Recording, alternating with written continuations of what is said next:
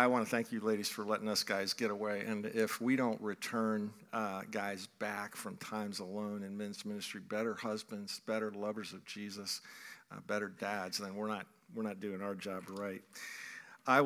Because I was on the retreat with the two Daves, I knew that this announcement was going to be made today, and I thought it was providential that the topic for us to look at is the imperative of friendship in the body of Christ. And I've gone through something similar to what Dave and his wife Kathy and the kids are going through, and it occurs to me that the very pain that you all feel and that he feels it's a good thing. It's because the relationship is so precious that it hurts. So let's look at take a biblical look at the kinds of connections that we are privileged to have in the body of Christ. If you would open the word to Hebrews 10, verse 19, I'll be reading from the ESV translation. Hebrews 10, starting with verse 19.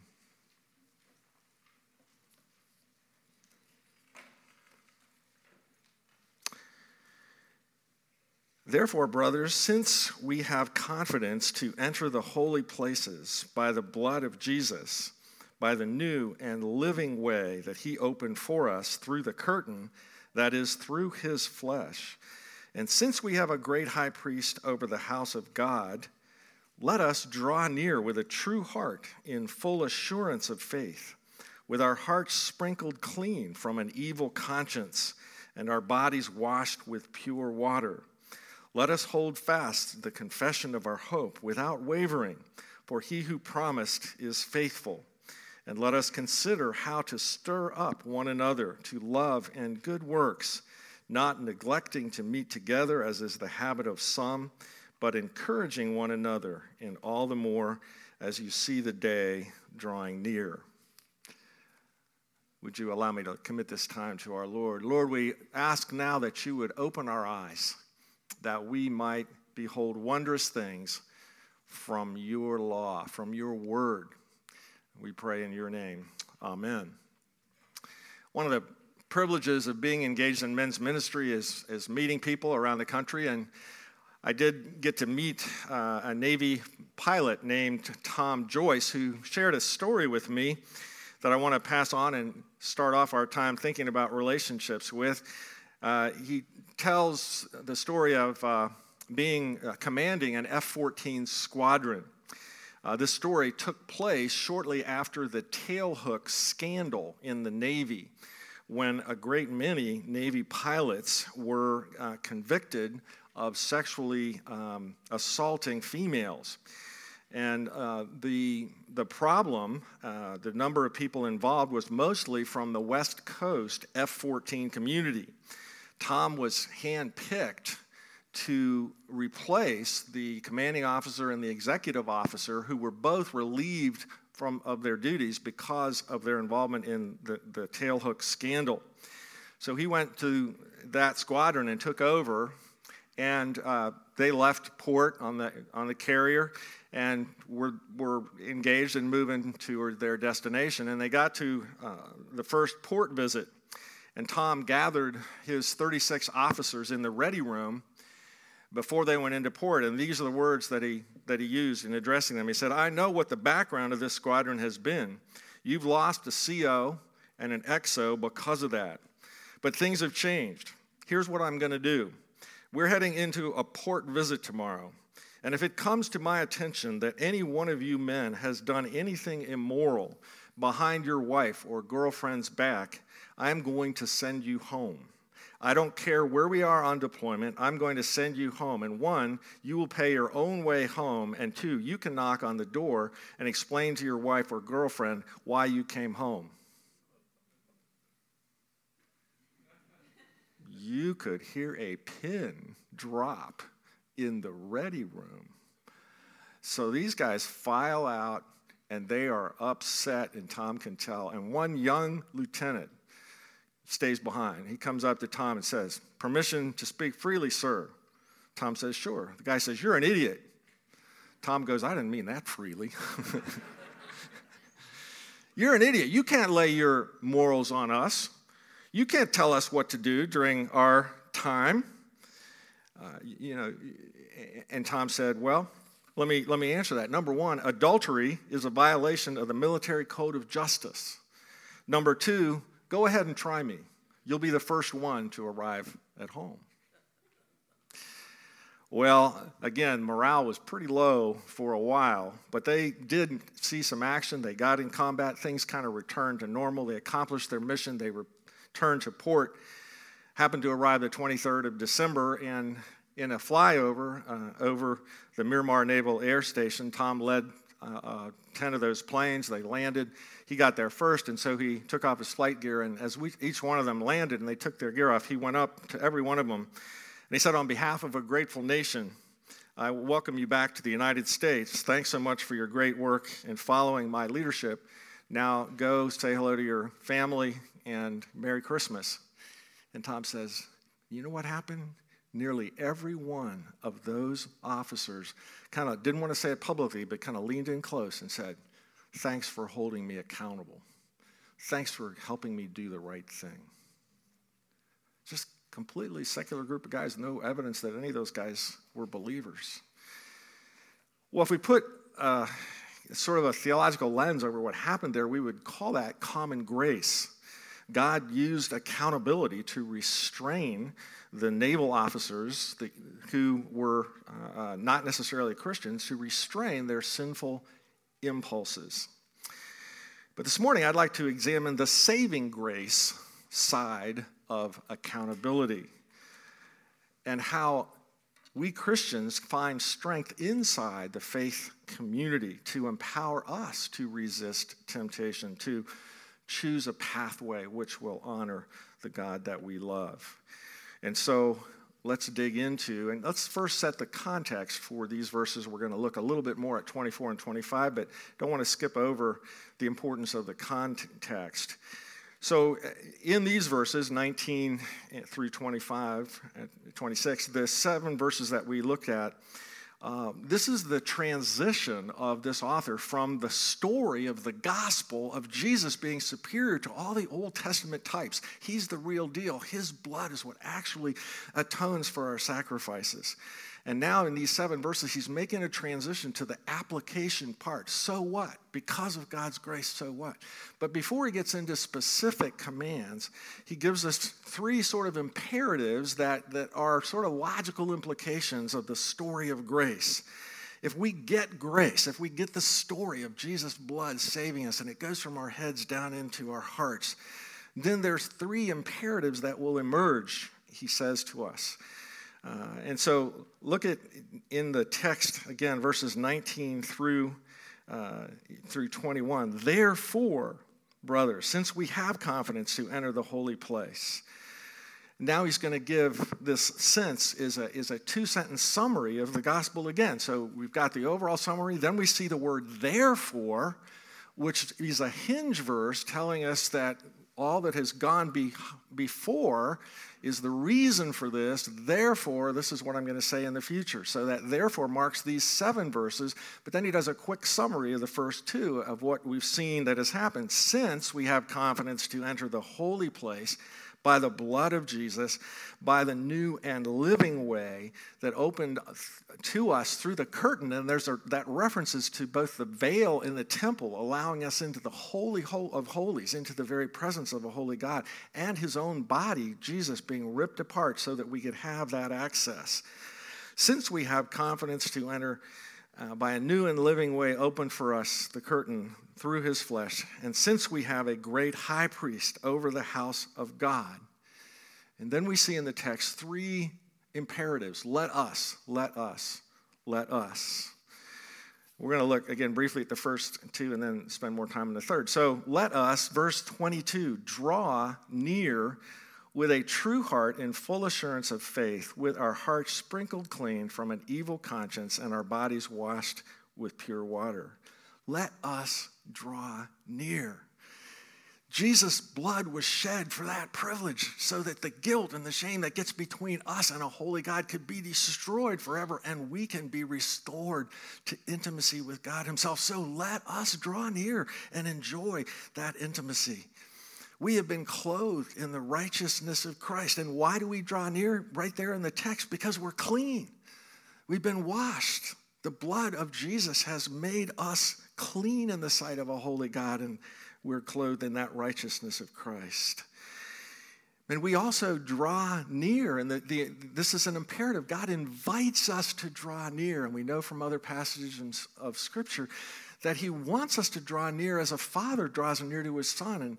And he uses the intimate terms of personal relationships, of being adopted into his family circle and belonging to him.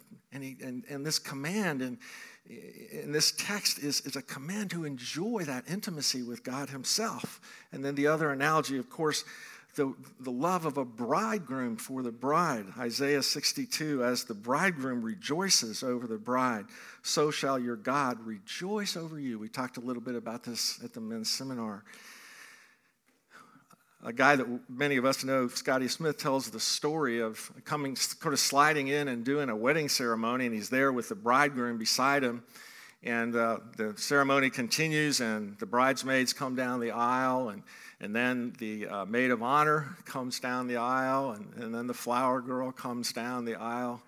And then, the music swells, and the bride's mother stands up, and the big oak doors at the back of the church are thrown open, and there stands the bride in all of her radiance and glory.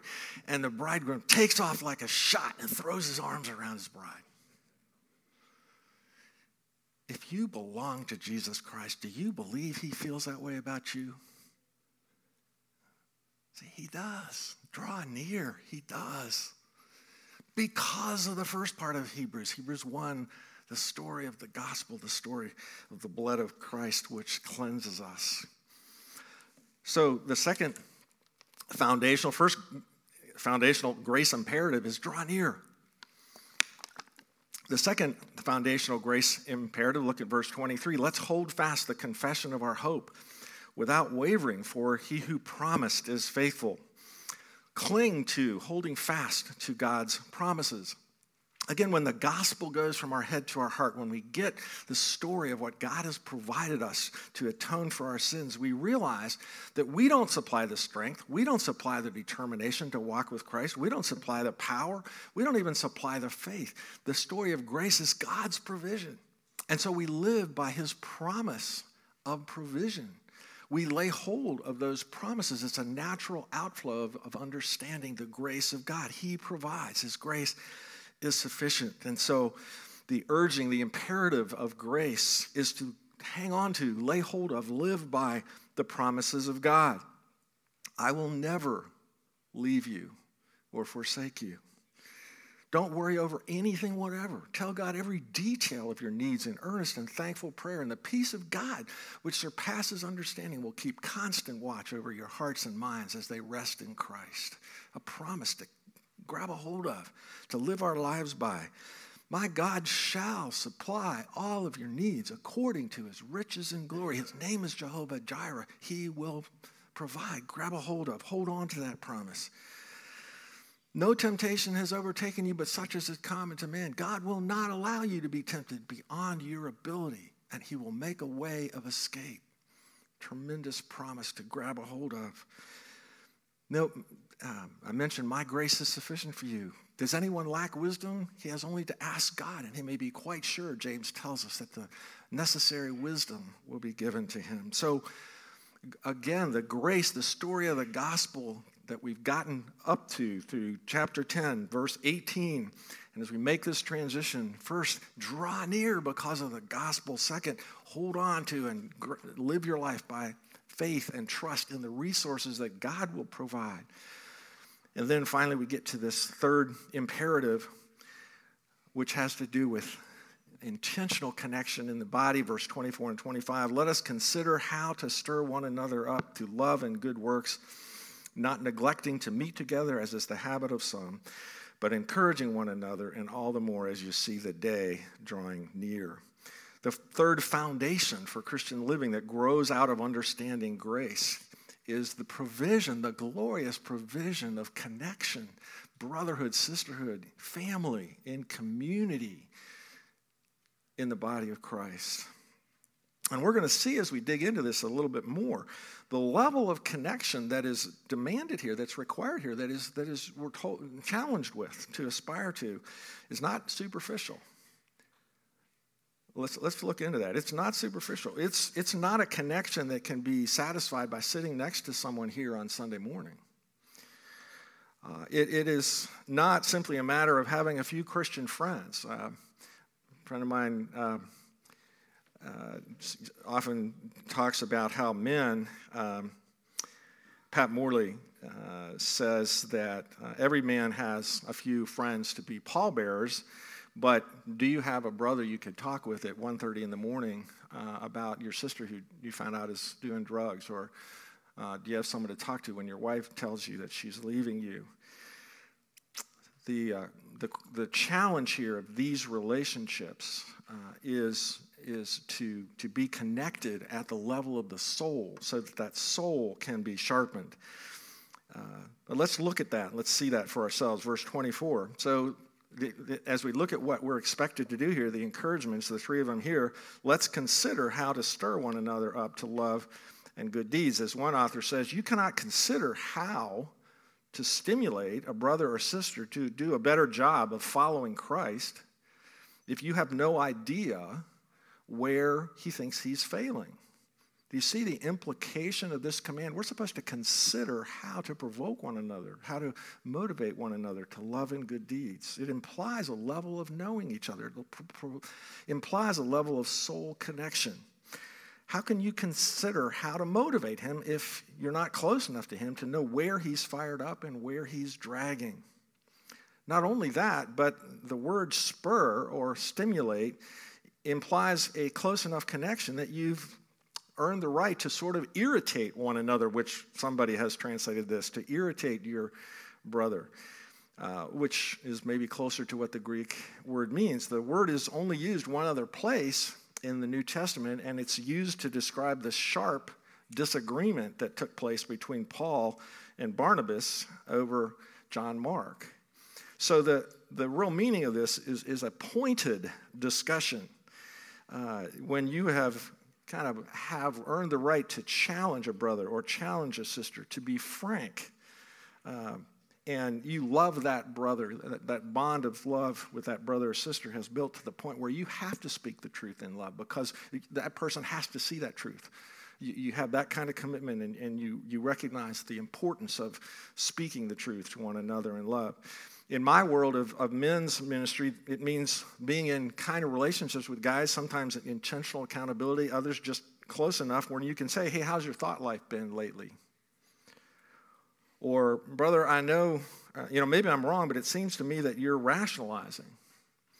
Or, Bob, I know you've been busy, but frankly, you've been saying that you're going to have that heart-to-heart talk with your son for a month. You haven't gotten there yet. Maybe I'm not praying hard enough, man, Is there something in the way here? How can I help you get that done?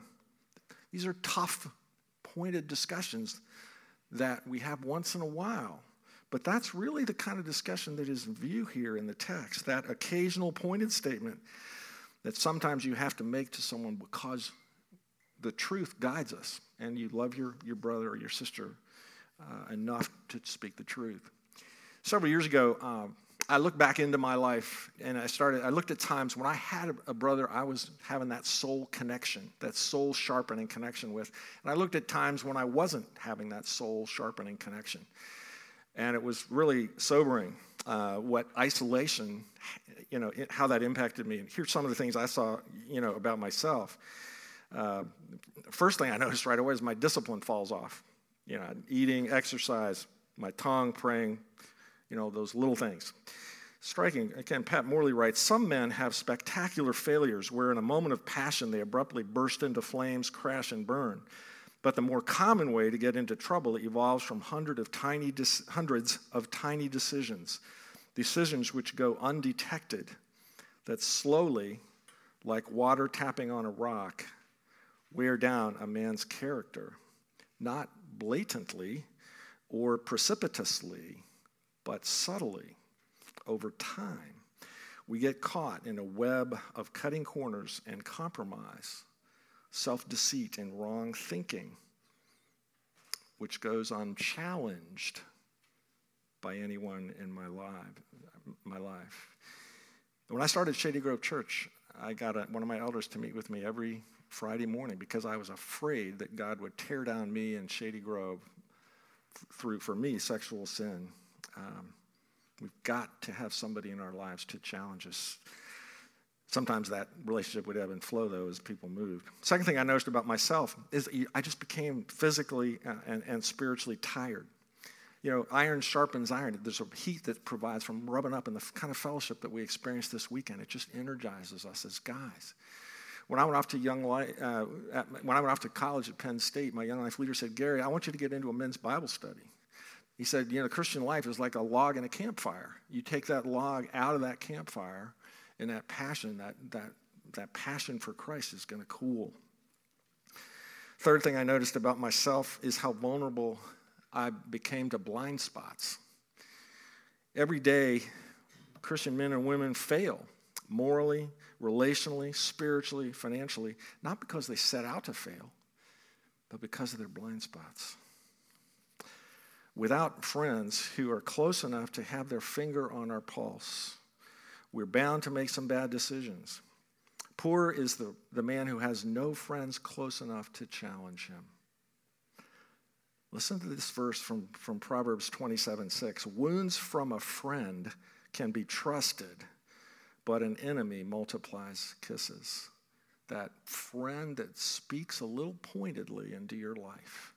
We need that. It needs to be earned, needs to be a relationship there. A couple more things I noticed. One of them is I lose track of God's priorities in the kingdom, which are upside down from the values of the world. No, at work, I'm not going to get a plaque for leaving early to come home to make sure I fulfill my relationship with my wife and my kids. And so just a group of guys that are saying, "Yeah, way to go, Gary, you did it right," that are going to be basing that praise on a completely different set of standards. I need kingdom people in my life. Of course, I noticed that I became more susceptible to secret sin. And I think we all know in 1 John that as long as sin remains in the dark, the darkness has tremendous power, and sin has tremendous power in our lives. And then lastly, I settle for mediocrity. Again, it's kind of the same as the first one. Iron sharpens iron. Without soul sharpening from soul contact with members of the body, I get spiritually dull. I lower the bar. Whatever that looks like in your case, maybe that happens to you. Now, some of you might be sitting there and might say, "Well, this kind of soulmate is what we should have in marriage if we're married." And I would say, absolutely. And if your guys are not trying to pursue that kind of soulmate with you, then I failed this weekend.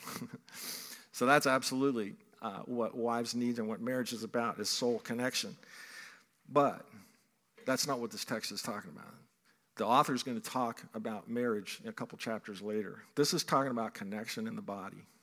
Connection in the body. It's not, and what it calls us to is a radical dependence on each other in the body of Christ. Well, verse 25 continues with this theme of connection. Let us not give up meeting together, as some are in the habit of doing. Or do not forsake, woodenly, the assembling of yourselves together. Now, this is certainly the command to be intentional about our schedule. Relationships, you need to be, there needs to be an intentionality about connecting in the body of Christ, though. And I want to again say that you can't satisfy this imperative, this command, by simply being in the worship service. As wonderful as this worship service is, and as enjoyable as you guys feel it is to be together, the kind of connection that is being targeted here, that needs to have a place on our calendar. I want to suggest to you, yes, it is to come to worship. Do not forsake the assembling of yourselves together, goes along with the fourth commandment. But this command is talking about soul connection. And I can sort of prove that to you with the principles of interpretation, the fancy name being exegesis. But the simple principles of how to interpret Scripture are, you take it in context.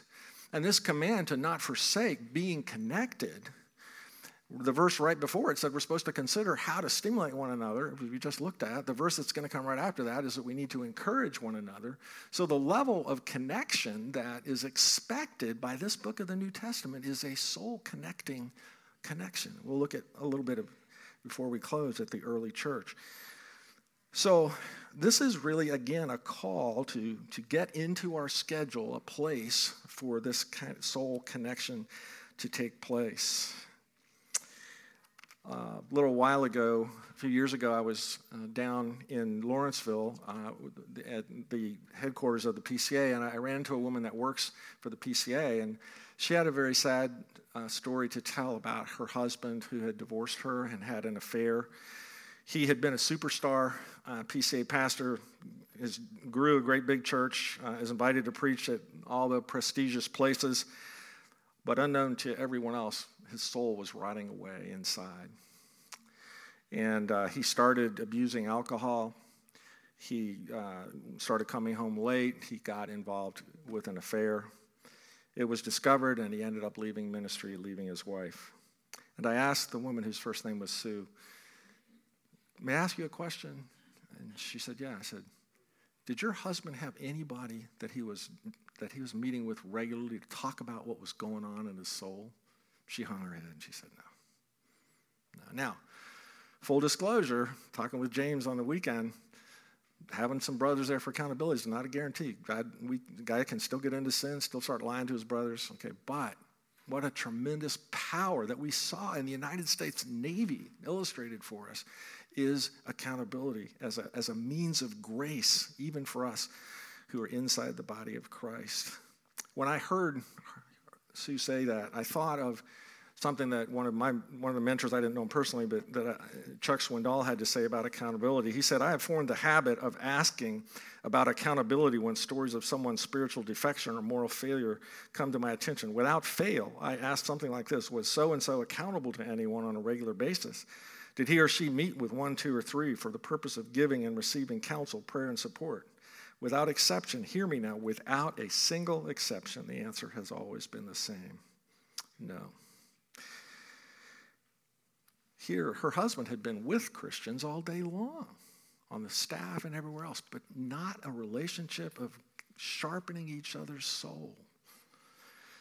Well, Hebrews 10 continues with verse 25, "But let us encourage one another, and all the more as we see the day approaching." The third exhortation requires, again, close relational connection to be obeyed. How can you encourage someone regularly? You have to be close enough to know that that person's down. You have to be close enough to have some sense of what they're doing well so you can know how to breathe fresh life into them. The word encourage, the English word, is kind of a neat word, I think, because it really means to give heart to one who has lost heart, one who wants to give up.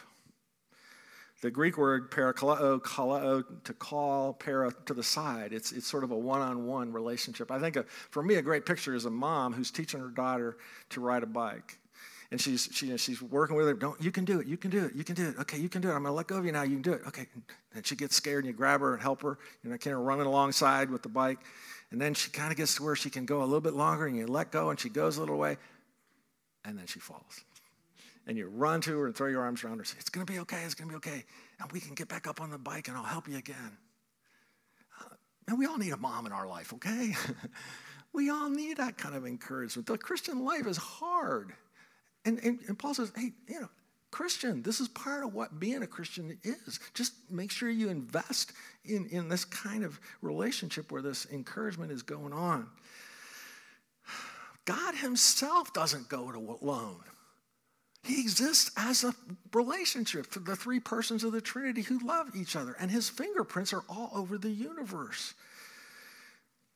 And so it shouldn't surprise us to find in the ancient literature, Ecclesiastes 4, a verse I heard some guys talking about on the weekend, though I didn't call attention to it, but you're familiar with these words, but they're so full of wisdom that are just as applicable to us in our walk with Christ. 2 are better than 1. And then 4 reasons are given for that. First, because they have a good return for their labor. Mutual assistance when we're working. And I'm telling you, trying to go after Christ and love him and do what we're called to do, we need somebody helping us do that. Number 2, if one falls down, his friend can help him up, but pity the man who falls and has no one to help him up. Mutual encouragement when we fall down. Number 3, also, if 2 lie together, they will keep warm. But how can one keep warm alone?